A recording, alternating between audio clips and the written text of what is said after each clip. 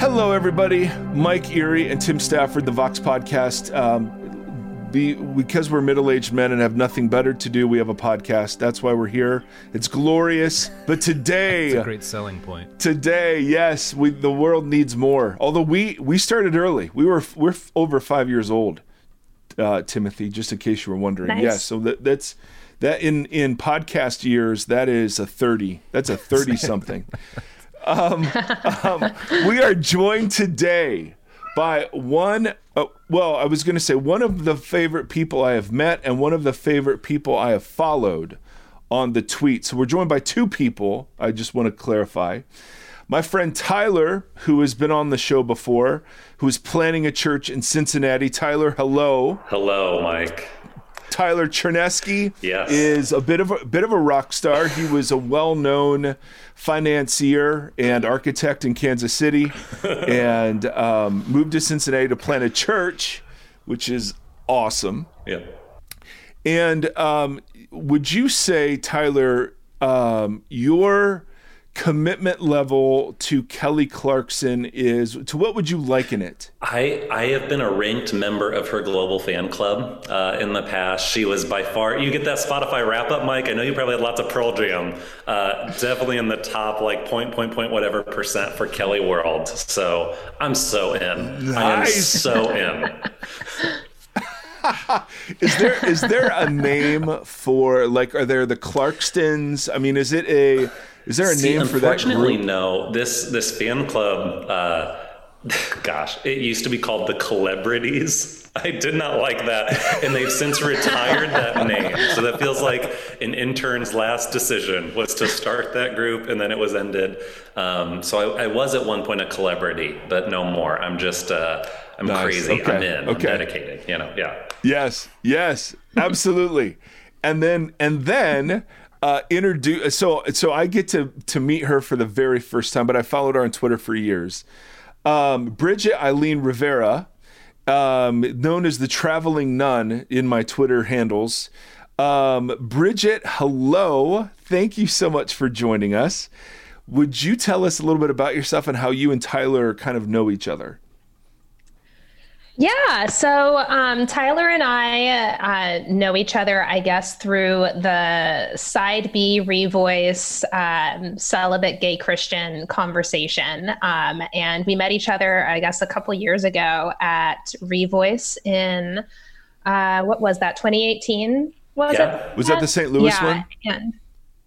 Yeah, in St. Louis. And we are connected to kind of, I guess, the similar spheres within the gay Christian world. And that's how we met, and that's how we've known each other. And what do you do besides unveil awesome tweets and thoughts? What kind of consumes the rest of your life?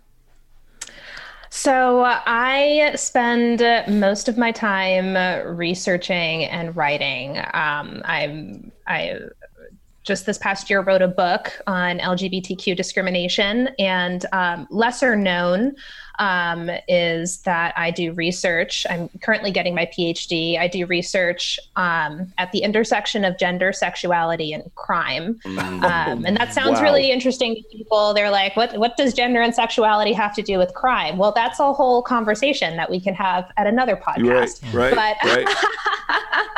But so that's what I spend most of my time doing. And publicly, I spend a lot of time doing advocacy for LGBTQ Christians in particular. Yeah. And that's how I came across you and Tyler and Nate Collins and many others.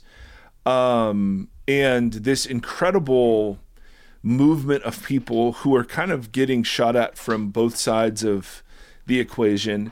Would you tell us just a little bit? We've had the privilege of hearing a bit of Tyler's story in the past. Would you tell us just a little bit about how you came to this place of passion and advocacy and this particular topic? Your book's coming out next year. And how has it been that this has become sort of a life focus for you? Yeah, so I am a Christian, and I'm also queer. I'm also a lesbian. Hold on a second. I need to just stop you there. Okay, go ahead. So those things are me. I am a Christian and I am also gay. And so I guess that right there is kind of, for me, the nexus of what kind of has propelled me into specifically LGBTQ advocacy, my experiences in the church, my experiences within Christianity, and just also seeing other LGBTQ Christians just really struggling to find a place for themselves in the church. And so experiencing that struggle, also seeing it, has really, I guess, made that issue a very important thing for me to speak to increase awareness about it for people. Yeah. What do you see happening in the church, kind of with the church, whatever that means, that gives you hope for how things are going? Yeah. So, there are a lot of things that do give me hope. I think first and foremost, I think that there is more awareness that is happening. I think especially within, I guess, the younger demographics, loosely defined as like, from like anywhere from like the 20s up to the 40s, that kind of demographic, I think is really open to the conversation and to learning new ways to think about LGBTQ people and new ways to engage that conversation.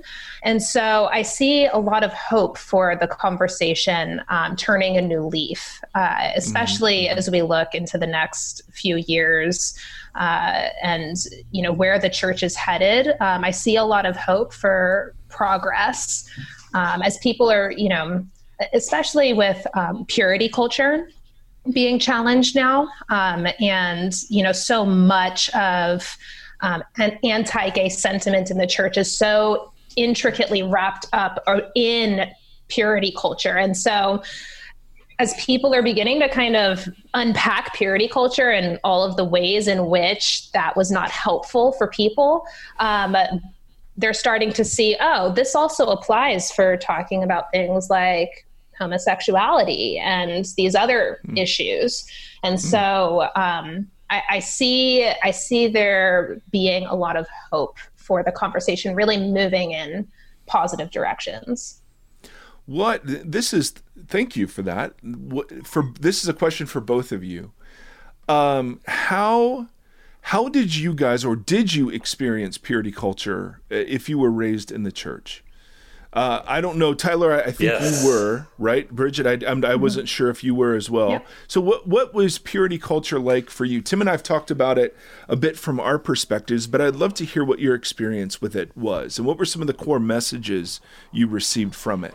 I think a core message that I received, and then that was fascinating, is it mixed with my own journey through sexuality, was like one of the worst things you could do was have sex with a girl because of my, so me being a guy. The worst thing you can do to have sex with a girl, because pregnancy is going to inevitably happen the first time. You're going to ruin your life. It's going to make God so sad, and then no one will ever want to be with you again.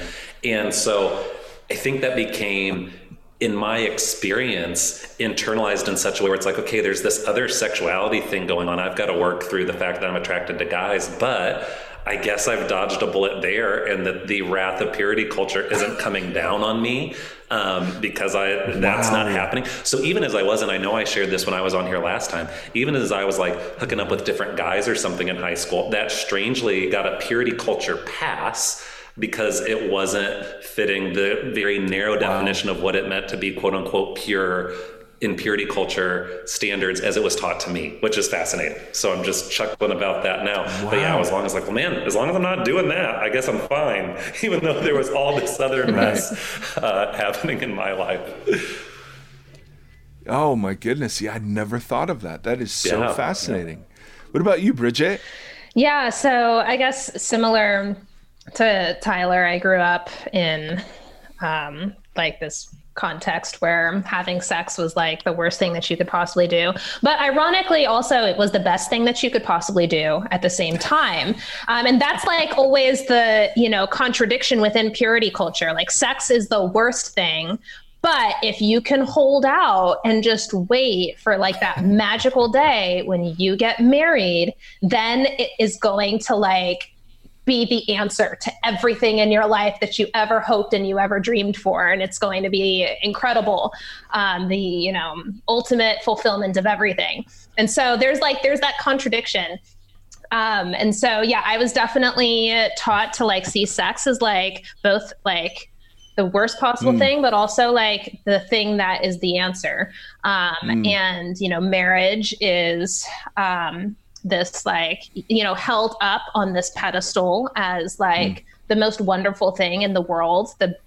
God's best gift to mankind is what marriage is. And it is the only reason why civilization has not crumbled into dust yet, is because we have marriage. Like all of these concepts, just like putting marriage on this huge, huge pedestal. And then, for me as a woman also, being taught, these ideas that like I am responsible for a man's sexual behavior, how he responds to me sexually. And it was very, bizarre. I remember when I remember reaching an age when I was, started going through puberty and, started, I guess, like what they say, becoming a quote unquote woman, whatever that means. And suddenly all of these rules erupted in my life. I remember I was like leaning over a counter once. And like a man came up to me and was like, "Oh my gosh, like stand up straight. Like, how can you like lean over like that?" And I was so, taken back because I was like, what was I doing? I was just leaning and, just chatting and, but like apparently the way I was leaning, like with my, butt sticking out and like leaning over and, it's just apparently that was enough to cause a man to stumble, which I was then responsible for. And so, all of these rules, just erupt in your life. And it's very confusing, when you're a woman. And then, on top of that, these, ideas of, female submission and, you have to, submit to the men, which then kind of turns into this idea that like, women are responsible for men's behavior and, anything that, they do wrong is actually something that you did wrong. And, it all just kind of gets very, jumbled up. And I mean, I say all that I had a, great childhood. And, I'm very grateful for my upbringing. But, those things definitely stick with you and really leave a mark and, really make it hard to, when you start asking, hard to answer questions, it really starts to, leave you without very many good answers. Yeah. Can you remember a couple of, were there moments in you that stick out in either of your minds where those messages sort of fell apart for you? I think where purity culture ultimately failed me as I got more serious about following Jesus is just, what do you do when you are so impure? By the time that I'm serious about, in college, my story, I'm serious about following Jesus again. I mean, in a very real sense, it's like, gosh, is it too late? I mean, there's way too many people out there in the world that I've been with. I mean, it's just one of those things like, holy cow, if this is the best that even, a church or Christian community has to offer, I feel ineligible. It's like the one, and this guy, Richard Beck, has a great book called Unclean about purity. And when he talks, he has all these excellent illustrations, but one of them, like just the smallest drop of urine in a big glass of wine taints the whole thing. And it's, he's cueing into the psychology of disgust. And it's like, sure, as soon as he does that illustration, it's like, yeah, I don't want to drink the pea wine. But it's also like, if you make that a human being, is that really true? And how does that work? And what does our faith say? And I mean, it's fascinating stuff to me. But I think where it failed me was where it's like, okay, now if I'm serious about following Jesus and people are pointing me to these resources, I feel automatically ineligible from the beginning, like doomed before you start. Oh my goodness. Which Bridget, gosh, I have, Mike, I know, Tim, I know this is your guys' show. I just have this burning question for you, Bridget. Do it. Well, no, Bridget, as you've studied, I'm fascinated, like criminality and criminalization. Have you seen parallels between your study of like criminology, what it means to be criminal, and purity culture like that? It helped me. I think I felt that way. I never thought about it until you mentioned your other research. But I mean, what are those connections that you see? Yeah, well, I mean, there's so many connections that can be made, but one of them that I think is interesting is just the ways in which like this concept of traditional family values came to be weaponized politically. And especially when you look at the 80s, which is when we really see evangelicalism really finally came to align itself with republicanism. What you see in this, and I talk about this a little bit in my book, you see what's called in criminology the creation of a folk devil.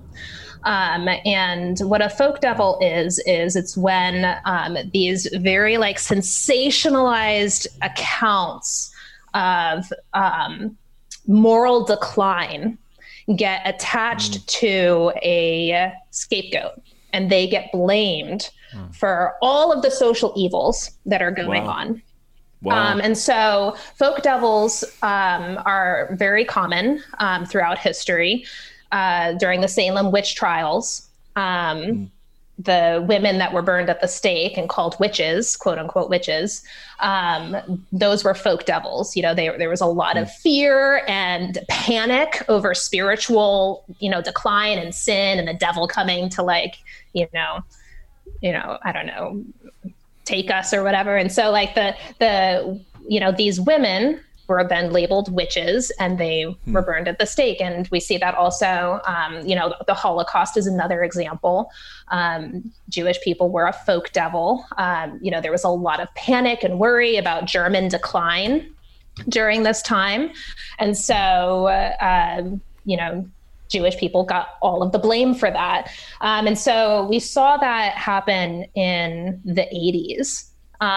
With the creation of a gay folk devil, where gay people kind of like, wow, you see this like traditional family values and this panic that the family is in decline, that marriage is under attack, that like everybody is going off the sexual deep end.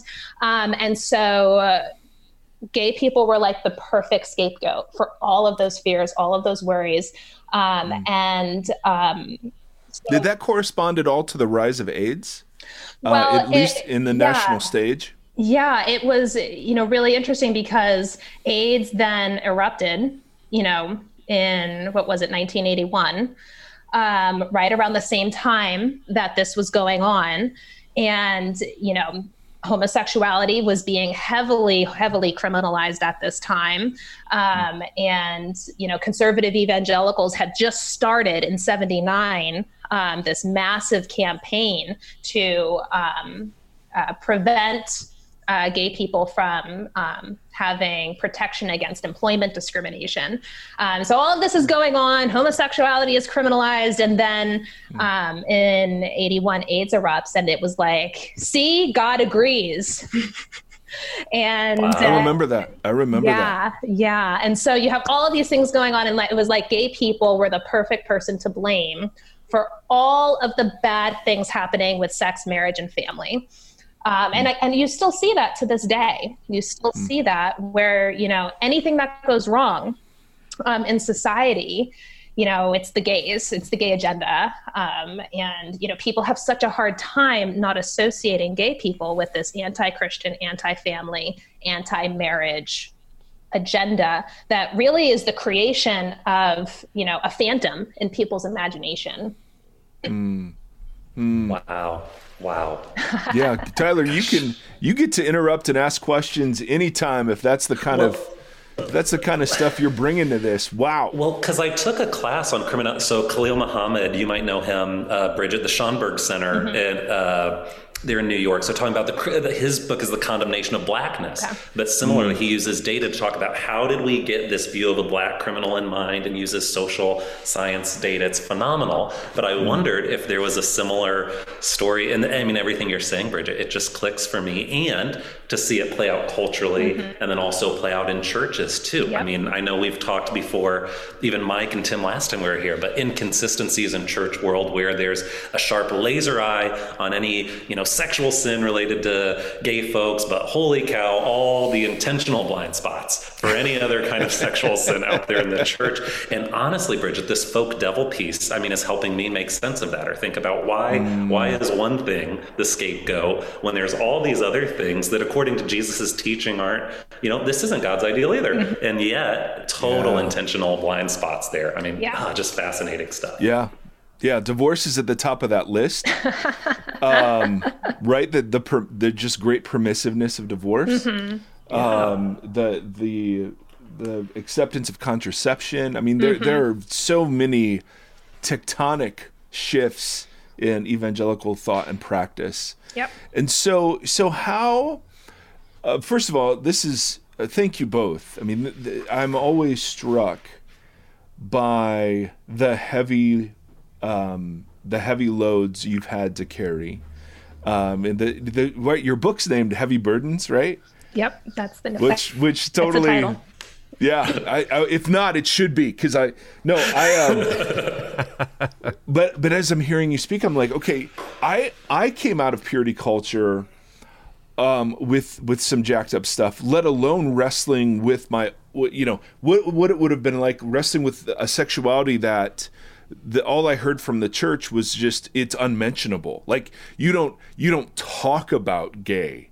That's not a category that's even discussed. You just have premarital sex and adultery, and that's it.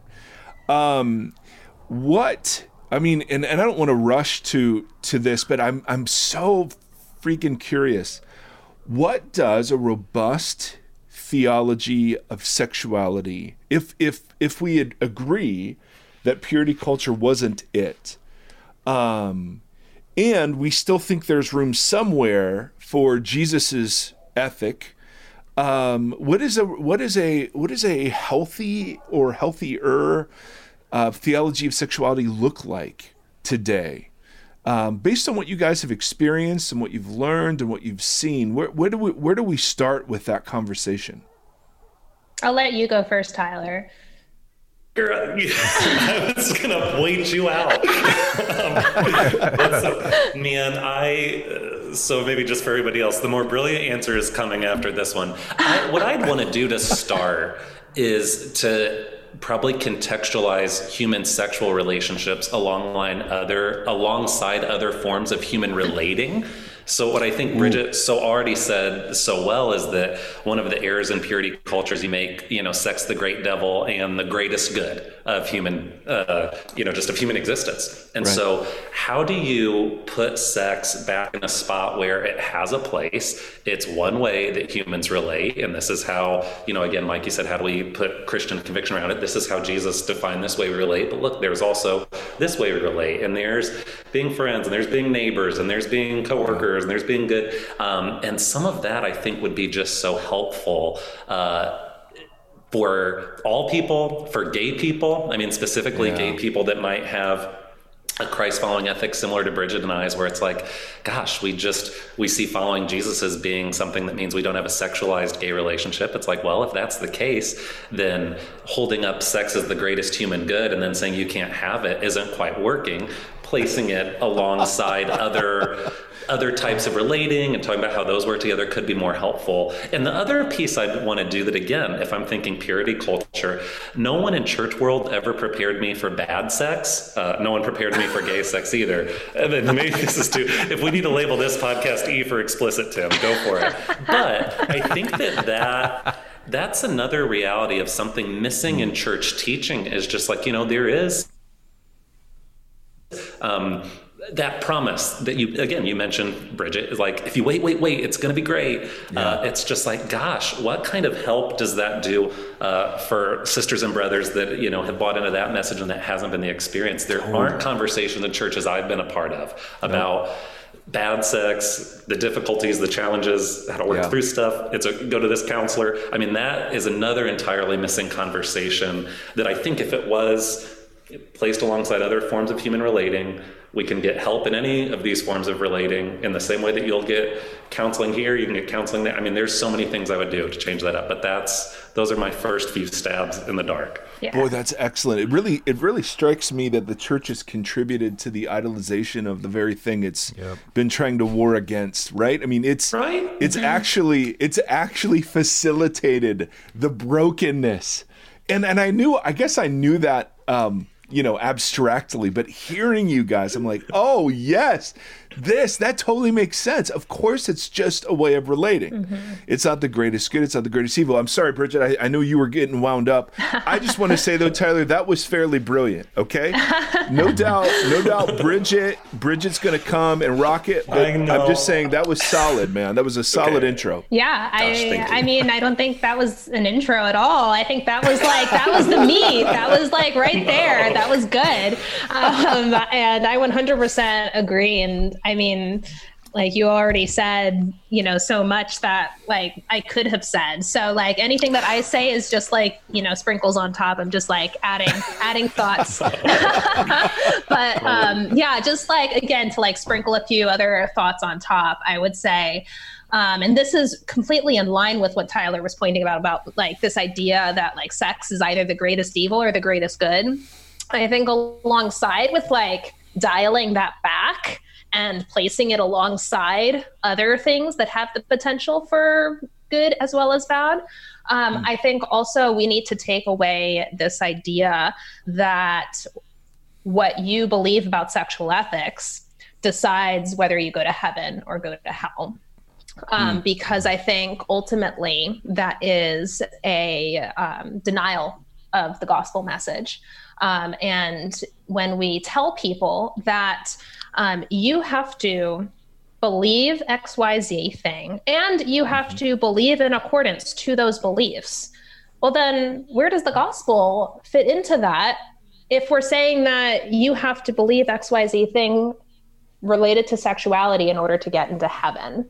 And the gospel doesn't fit into that. And what winds up happening for LGBTQ people in particular is their faith comes to rest on their sexuality, and it rises and falls on whether or not you get the questions that you ask about your sexuality right or wrong.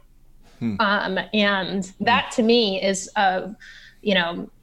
anti-gospel. It is a threat to the Christian faith itself when we say that in order to get into heaven, you have to get your sexuality right, and you have to believe the right things about it in order to be a Christian.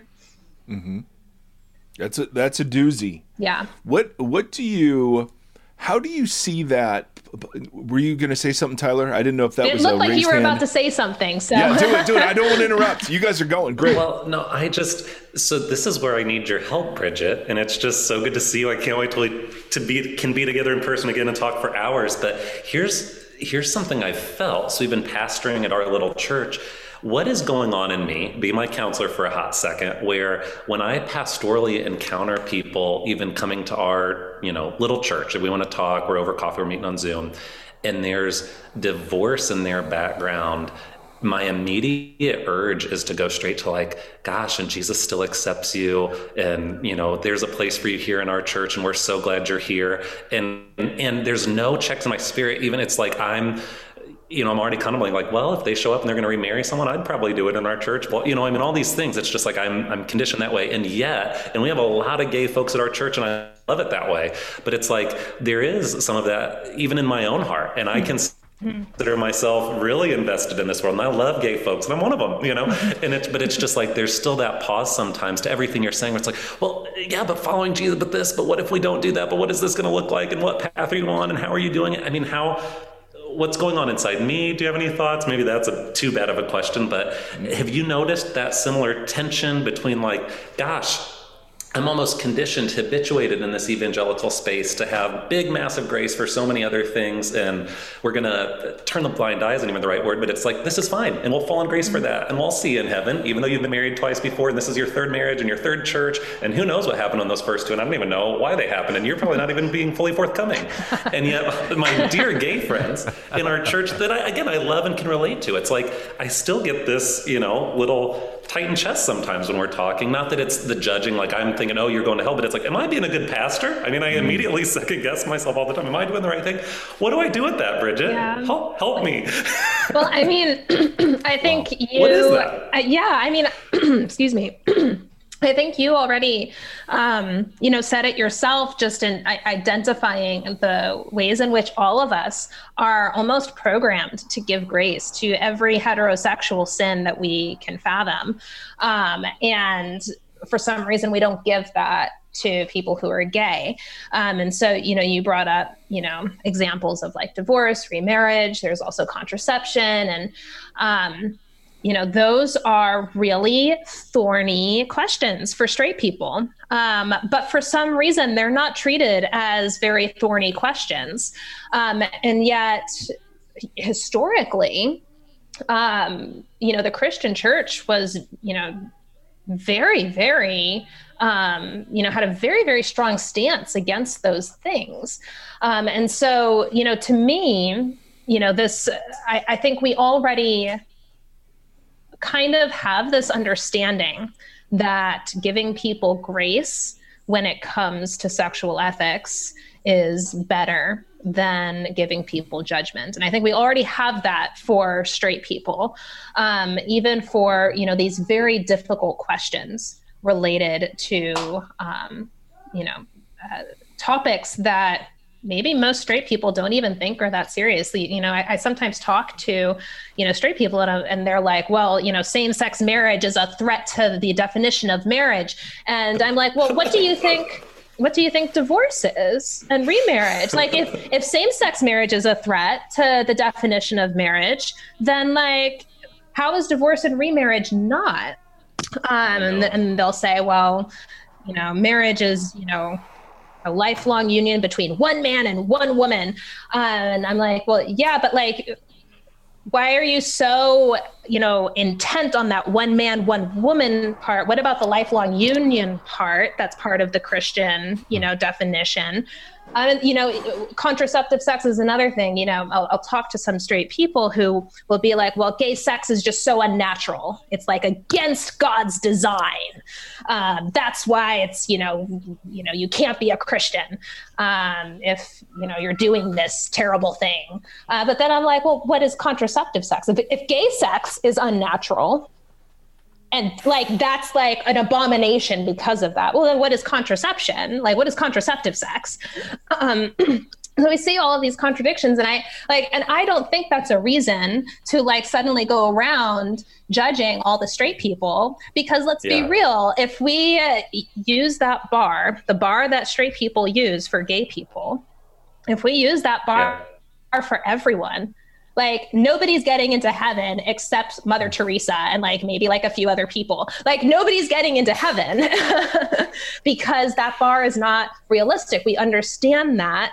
And that Bible verse that says with the measure you use, it will be measured back to you. Well, let's take that measure that is used on gay people and let's see if this works for everybody else. And the answer is it doesn't, because when we make our salvation dependent upon our sexual beliefs and our sexual behavior, then our salvation is no longer dependent on Jesus Christ, who is supposed to be our savior.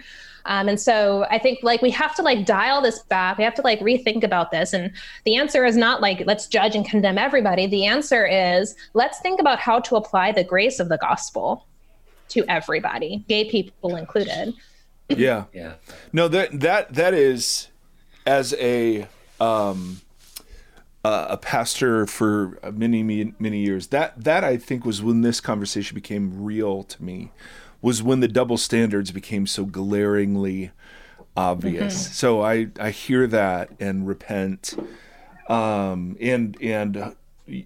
yearn for the church's repentance over that.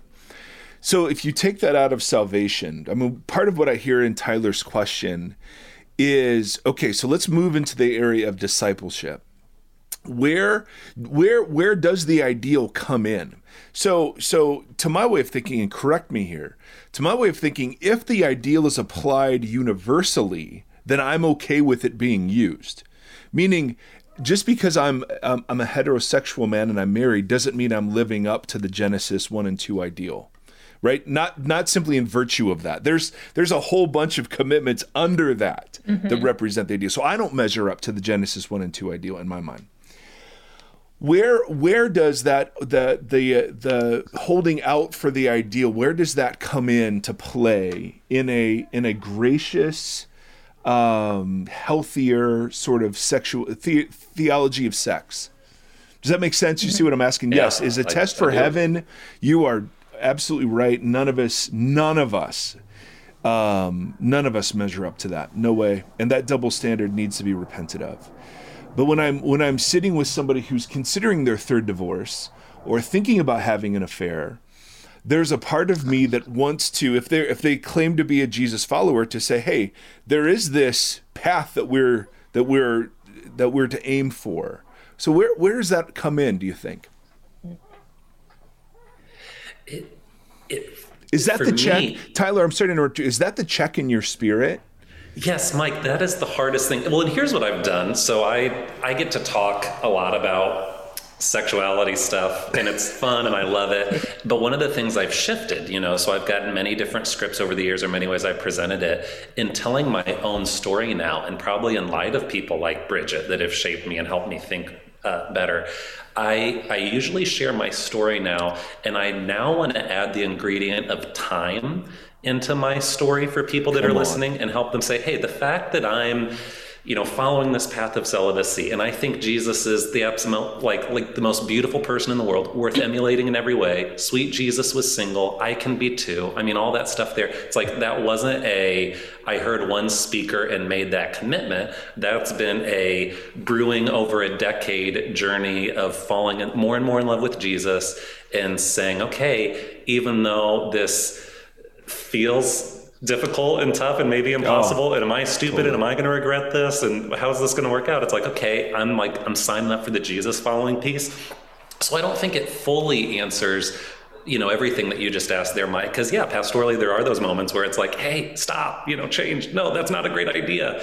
And yet when I'm talking specifically, maybe in my mind, when I'm talking to other gay folks, I always want to add in time is another element of spiritual formation and growth. And I think, to your point, Bridget, what are some of the things that we've allowed some folks to have in their journeys and not allowed other people to have? Yes. Time feels like an ingredient of spiritual growth that just hasn't been permitted for any kind of sexual minority to take their time and enjoy. I mean, it's one of the first things I say, honestly, when people want to meet and talk about, my coming out and all of this that's happening. It's just like, okay, I hope you realize this isn't our one coffee and this isn't the 1 month thing. It's like, we're going to, for a year now, here's some books and let's read all these different perspectives. I mean, I don't just recommend people that I would fully agree with. And the thing is, because I also trust too. It's like, man, if you see Jesus for who Jesus really is, I think you'll think he's worth following. But if we don't read widely now and talk widely now, you'll have that crisis of faith later and throw it all away. So let's take our time. Let's count the costs and go. But all that to say, time, I think, is one that's missing ingredient. And before we go to you, Bridget, because I'm waiting for the canon. Tyler, I think that's so, because I hear. So when I talk this way about double standards and grace and permission and time, one of the things I hear is, but you still have to preach the ideal. You still have to hold out the ideal. And I found that okay, but what they mean by that is a bait and switch. It's, hey, you're welcome as a gay person into our church, but you're not allowed, to your 2 years in, and then you're not allowed to be in leadership or serve in children's or whatever it is. You know what I mean? Yeah. It's that sort of thing. And so I think I find that so incredibly powerful, because that I see that double standard probably the clearest. Hey, I was divorced 10 years ago. I've grown a lot since.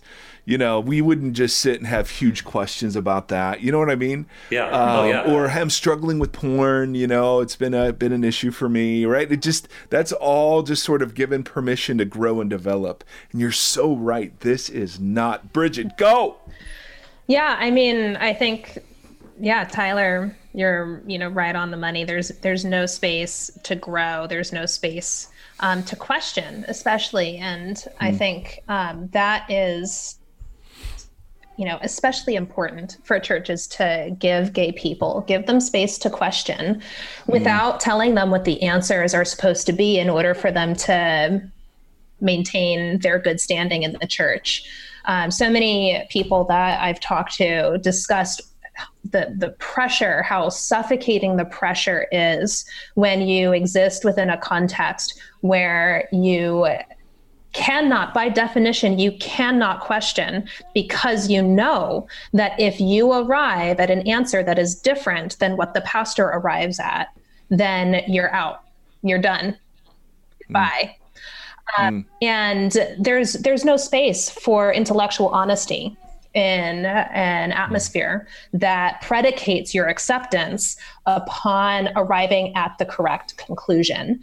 Like nobody can grapple with their faith, honestly, in an atmosphere where you have to arrive at the same answer that the pastor does. Otherwise, you're not part of the team anymore. And so I think, in addition to giving people time to grow, also space to, maybe come to conclusions that are different than what the pastor comes to, and have that be okay, and respect their faith journey, and their ability to wrestle with scripture honestly, and follow the work of the Holy Spirit and the lead of the Holy Spirit in their own lives. And that might be something that, the pastor, disagrees with, and other people in the church disagree with, and, might not be the perspective that he preaches and he teaches from. But if we don't give people this intellectual freedom to grapple with their faith and really ask questions, to come to, answers from scripture, if we tell people you can only ask questions that have answers the pastor gives you, then people aren't going to be really able to come to an honest place in their sexual, in their sex lives, with their sexuality. It's going to be just a performance. It's going to be an outworking of legalism. And people, really question this, and they're like, how can that be possible? Because sin, and, I'm going to be letting them fall into sin. And I think there's such an obsession with people falling into sin, when it comes to this question, that there's no ability to see that the ways that the pressures that we put on people are counterintuitive. And they, accomplish the exact opposite of what people want to accomplish. And we don't treat other theological questions this way. And I think the, doctrine of baptism is a really good example. Baptism is like a sacrament. It's written in the creeds, for crying out loud. Jesus is the New Testament is on record saying that baptism saves you. This is integral to the faith. And yet I have never been hauled into a pastor's office and told that I was risking my salvation, or I might get kicked out of the church because I was questioning whether I was, whether I believed in infant baptism or believer's baptism. Nobody has ever done that to me. And the question of baptism is huge. 500 years ago, people were killing each other over this. It's that big of a topic in Christianity. And yet now we have learned to give space to people to think differently, believe differently, without necessarily being like, you're not one of us anymore. You're not really a Christian. We're not going to associate with you because you're a sinner.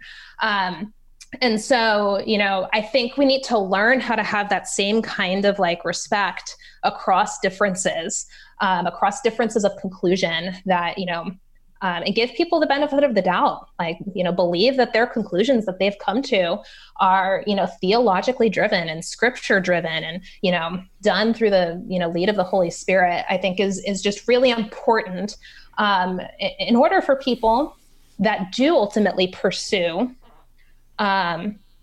traditional approaches to sexual ethics, in order for that to be healthy, in order for that to come from a place that is, legitimately pursuing Jesus Christ. Yeah. And not just conforming to the pressure, play acting for acceptance. Yeah, that totally makes sense. Exactly. Oh my goodness, you guys.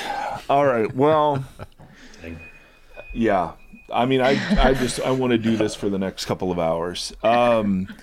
So first of all, I'm gonna cut us off. Yes. That was outstanding. Tyler and Bridget, tell us where people can find you online, if you'd like. You don't need to or have to, but if you'd like to tell us where you're found, or Tyler, what your church is, or any of that stuff, tell us. Yeah, our new baby church is in the heart of Cincinnati. You can read all about it. It's City Church OTR. That's for the neighborhood over the Rhine. So citychurchotr.com. That's probably the best spot. And I love this church. And Bridget, you're always an encouragement, but you're an encouragement this morning to me to continue to lean into some of the things we're leaning into in that little church. I mean, everything you're sharing of how does this work, and how do you have a pastor who's pretty committed to a strong side B ethic, and yet a big old group of people that may or may not agree. I mean, you're inspiring me to think better about that. But citychurchotr.com, we love it. Love this church and what God's doing there. Yeah. Yeah, and Tyler, you're on the tweets as well. I mainly I'm liking stuff. I'm giving Kelly Clarkson updates. It's yeah. You're my channel. You are my sole channel to Kelly, who's had a rough year this year. Rough year. Yeah. So I'm sorry about that. Yeah, Bridget, how about you? You can find me online at my website, BridgetEileenRivera.com. You can get to my blog from there, as well as, my other stuff. You can also follow me on Twitter at Traveling Nun. And then also I've recently started becoming more engaged in Instagram. And so if you like Instagram and stuff like that, I'm on Instagram at Bridget Eileen Rivera. I love it. My goodness. It's such a delight. Timothy, Tim told me, he texted me and he's like, hey, I'm gonna be super quiet on this, which is shocking because he's so talkative normally. But Timothy, you get the last word, my friend. Anything you want to add or any exclamation points you want to give? No, this was wonderful. I think that folk devil thing is huge. Growing up in the 80s with focus on the family, right? That was the Dobson era of church formation. I experienced that exact thing from that vantage point. So there was a lot of unwiring to do with that. I do think that you guys are doing a wonderful job of tearing down those folk devils. So I think that's pretty rad. So this is very encouraging and informational for me, educational. I think you guys are rock stars. It's awesome. I appreciate it. Yeah, really. I mean, I learned so much from you both, and I'm so grateful for your heart for Jesus, your heart for people, your heart for his church, even though the church is, we've really dropped it and hurt a lot of people on these topics. So anyway, I want to thank you both very much for your time today. Appreciate you. Thank you. Look forward to talking again.